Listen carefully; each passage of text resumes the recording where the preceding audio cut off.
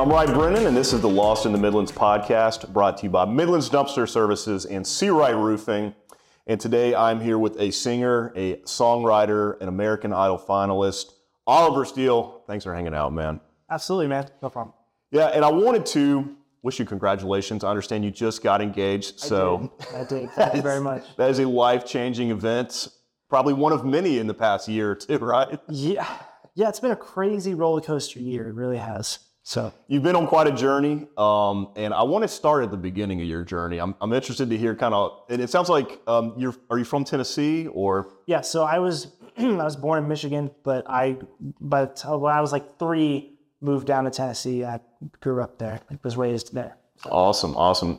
Now, was there a lot of since you're near Knoxville, is there a lot of musical influence in Tennessee? Is there a lot of country stars that are part of the? They call it Music City. Yeah. You know what I mean? So there's music everywhere. And I grew up in a household with too many guitars to count, too many instruments all over the place. So it absolutely is it's part of the culture there. It's all over the place. And it was part of your household too. So from a young age, you were kind of introduced to the music scene. And would you say the artist kind of came out of you, or did somebody kind of help mold the artist? I like to refer to myself as an amalgamation of my influences. So cool. First one being my dad. It's the biggest one. I mean, he was a legendary guitar player, played with so many incredible people, absolute legends that he collaborated with. But, when I was younger, there's several artists in my life that have really shaped and molded me and my taste. I mean, I can remember the first CD I ever bought was a Green Day album. I bought a Green Day album, and then one of the first albums that was gifted to me was a Coldplay album. Yeah. But I think that I call them the big four for me is it's Ed Sheeran, John Mayer, my dad, and then probably the biggest impact is probably Jack Johnson. Those 4 people really kind of shaped my sound as it is today. And would you say that from an early, as far as you can remember, were you passionate about music? At some point, did you realize you had this great talent? I always felt sort of like a calling to it. I felt differently about music than I felt about other things. It's hard to describe, but it's a sort of feeling that you kind of feel inside. But it took me a long time to really dive headfirst into it and pursue it as an actual, passion, let alone a career. Yeah. So, it took some time, but it's always been there. That's awesome. When you were on the American Idol journey, I know in the beginning you were one of the last people to go on. Is that correct? I was the very last person to go on. The last person to go on, and you moved the judges to tears. Was that in that performance? There was definitely some crying in the room. I think Lionel was the first to break, but or actually no, it was me. I was probably the first person that started crying, just because it's having my dad there was just a really, really special moment for me. It was really meaningful. Going last, did you kind of feel that nerve like in school when you were the last to present, or? Yes and no. So I think for me, it was just the fact that they didn't tell me until an hour before the actual audition. They're like, hey, they pulled me aside for a rehearsal, and it's not a rehearsal, it's an executive. She's like, hey, so I don't know if you know, but you're going to go last. And I'm like, you mean she's like, yeah, you're going to close out the season. Your audition's the final one. And I was like, okay, well, thank you for telling me an hour before I'm supposed to head down there. And then she's like, how are you feeling? I'm like, considering one of my friends just got told no, and he's incredible, I feel kind of not great. And that's when she was like, what can I do to get you out of your head and in the zone? And I just said, I want to know where my dad is, and I want you to take me to him. Yeah. She was like, okay, done. And the reason it doesn't feel as much pressure is because when you see these auditions on TV, everyone's waiting in the hallway, right? Everyone's waiting in line to go in. And when people come out, everyone either cheers for them or, pats them on the back. Well, I was the last one, so I came out and it's 11 o'clock and I'm just there's nobody. There's nobody. People are tearing down the sets. Wow. There's no other contestants. It's just me in the hallway. I remember they're like, all right, we can head down to the lobby. I go down to the lobby, take a couple pictures, do a couple interview things, and then I'm grabbing all my stuff. And Luke Bryan's just casually walking out. He's just like, good job, Oliver. Heads to his Escalade. Katy Perry's walking to her Escalade. She's like, great job. And her little frou-frou poodle hops out of the car and starts running around. And her assistant's like, trying to catch it. It was just a really surreal experience. I was like, this is weird. A surreal sounds pretty adequate. I can't imagine. It was so strange. Yeah. And then that just started the beginning of all the changes in your life, I imagine. From that point forward, things are a little different as far as your musical career. Yeah, when you go onto that show, the thing is you don't really know how it's going to play out or what's going to happen. Yeah. In fact, I didn't know I kind of knew the audition was going to be aired because it was the last one, and they usually always air the final audition. Pressure was on. But for a lot of people, when you audition for that show, you won't know if you're going to air until they tell you the week before it airs. And that's usually, like, to put it in perspective, my audition took place in November. The air date of that audition was somewhere around beginning of March. Wow.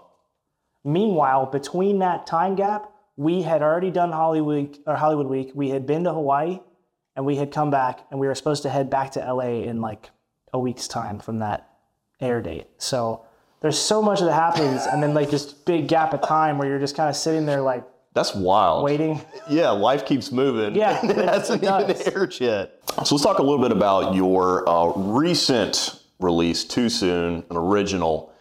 And that song's about your journey. And I just thought it was correct?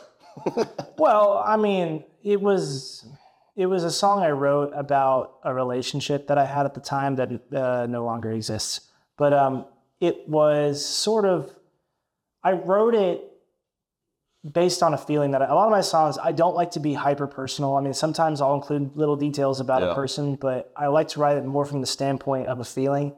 And Too Soon was really just about, in the beginning, it was sort of about just that feeling of when you're racing really fast with someone, and it feels great, but you're worried. You're like, is this happening too fast? And is it too soon to say those 3 words that I love you? Like, am I moving too fast? Essentially was what it was about. Yeah.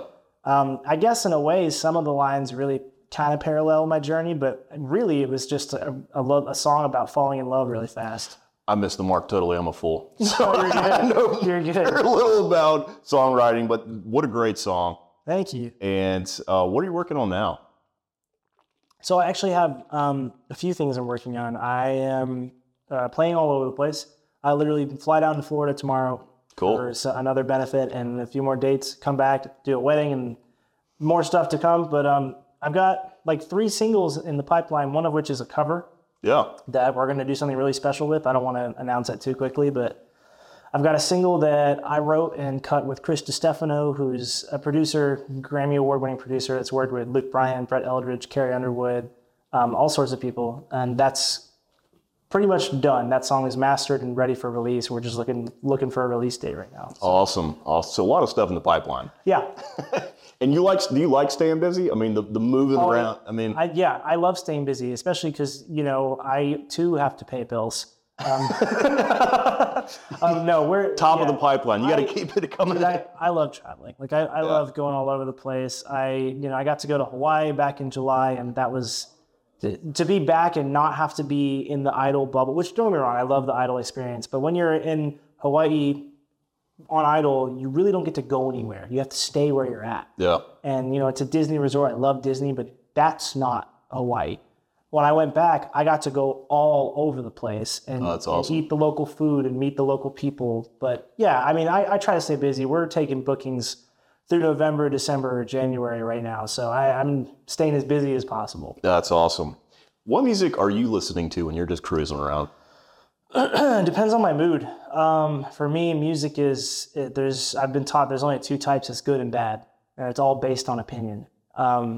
You might catch me listening to Jack Johnson one day, and then the next day I'm listening to Kendrick Lamar, or Mac Miller, or the next day I'm listening to Polyphia. It just depends on my mood. I listen to all kinds of music. It sounds like you have a wide array of interests. You have to. You have to have a wide array of interests. Yeah, that's awesome. What advice would you give to a young man or woman who's thinking about moving into the industry? Maybe they're in high school or something. What could you, without scaring them to death? You can be the most talented singer in the world, the most incredible guitar player, have the most incredible skills, but if you don't meet people, it doesn't matter. You have to get out of the bedroom. You have to go meet people. You have to make yourself available to people, be open, and communicate and network. I know people talk about, networking, but it's absolutely true. You have to network with people. That's just how it works. Yeah.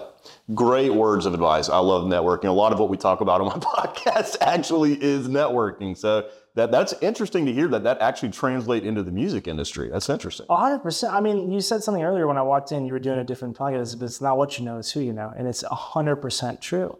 I mean, connections make the world go round. And the thing about music is music was not made for one person to sit alone in a room and enjoy by themselves. You can, obviously, but music brings people together. Yeah, wow. And the music business relies on people coming together to make things happen. Yeah. It just does. Like a band, that's like everybody has to come together at a single place to make this one song happen. It's all about networking. That's awesome. I love to hear that, actually. Networking is important. Very cool. Where can we find you on social media? You can find me at Oliver Steele Music on Instagram, Ollie Steele Music on Twitter, at whatever it's called, X, I don't know. I don't either. Oliver Steele Music on TikTok, Facebook as well, on Threads as well, if anybody's using Threads, the new one, whatever it is. Cool.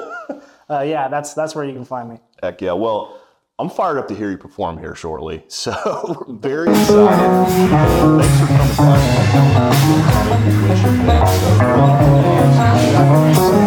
Hey, thanks for coming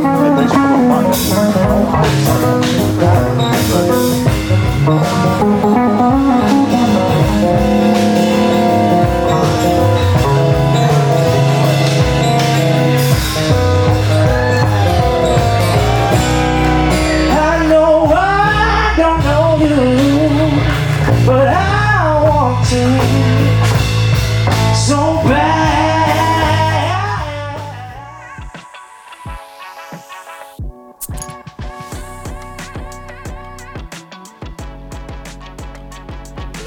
Hey everyone, many thanks for watching. If you enjoyed this episode, give us a follow and click the bell to stay up to date on future episodes, or click the link to watch another previous episode. Also, don't forget to like, share, and please leave us a comment. We'd love to hear your feedback.